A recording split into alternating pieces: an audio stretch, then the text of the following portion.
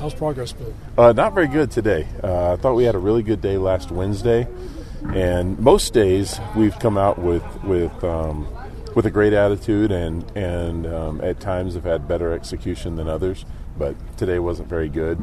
You give guys 4 days off. That's sometimes the result. I challenged them this morning and before we started, and just didn't execute as well as we needed to today. Can you talk about the delicacy of Saturday, who to play, who to hold out, what to show, what not to show? Yeah, we've talked about that a little bit, but as far as what we're going to do on offense, haven't made any final decisions yet. We won't show everything, certainly, but how much we'll show, we'll decide between now and then.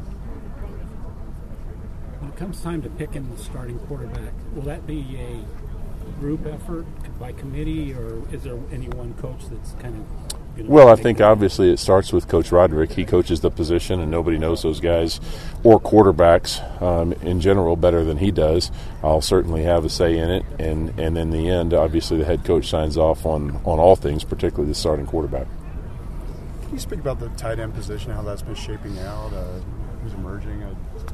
Well, we've got guys with different skill sets. We got some guys who are better blockers, some guys who are better receivers, and the thing that I've tried to impart on all of them is that in our offense we need guys who can do everything, and we don't have guys who are only blockers, and we don't want guys who are only pass catchers, and everybody in our offense is going to block. So those guys have to be able to block, but we'd also like guys who can run routes and catch balls in various places on the field. And they're all making progress, and all still have ways to go. How's JJ doing catching the ball? Better. Doing better.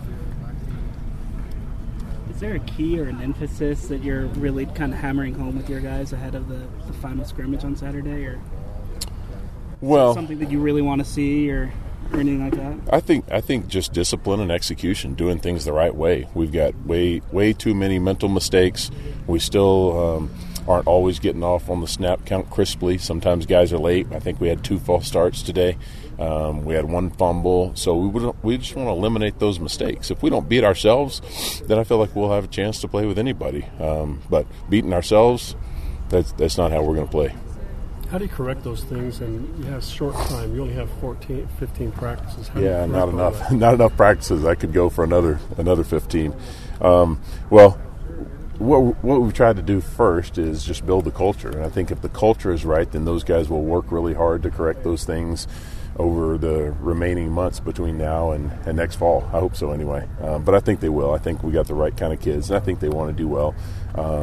And so what we're trying to do during spring ball is teach them the standard and teach them what the acceptable level is. And I think once they understand that, then they'll understand how to hold themselves to that standard throughout the next 3 months when we don't get much time to work with them. Has going live given you a good gauge of where your depth's at right now, and how deep you actually are on offense? I think it certainly helps. It helps at some positions more than others. Probably more at quarterback and running back than any other position, for the offensive line and tight ends and even receivers to some extent. It's almost live every day anyway, even though we're not taking guys to the ground. It's when a guy has the opportunity to make a play and he might get tackled or might be able to avoid a tackle or run through a tackle that he really shows what he can do extra. And so it's shown a little bit more about the quarterbacks and running backs, sure. What have you seen from the running back position that you like? I like their willingness. I think they all want to do things the right way, and I think they've certainly improved. I think Coach Stewart's doing a great job teaching them the fundamentals of the game and everything from pass blocking to the right footwork in the run game to ball security. And there are guys who are making progress, but just like I said about the tight ends, they all have a ways to go too. No one guy has emerged to this point. In the past, they haven't had a full spring game because of not enough offensive linemen. Do you feel like you have enough offensive linemen to have a full spring? I think we're close. I don't know that we're there right now, but I think we're close. We got a couple of guys kind of right on the border as to whether or not they could go live if we were to have that game today or not. So we'll see in the next couple of days. Jeff, you might have addressed this, but as far as ball security, it's obviously always going to be an emphasis. What's your particular approach to trying to teach guys, while not beating them up or whatever, to try and make sure that they're doing it the right way as far as ball security goes?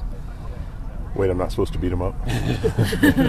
So the first thing we do is we have a ball security circuit that is our second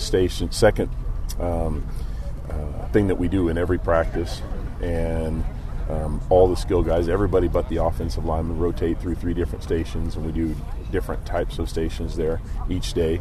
And then if a guy fumbles a ball, or we have a fumbled exchange between a quarterback and a running back, or a center and a quarterback, those guys come out and they go get some up downs, and then they can come back and play with the group later.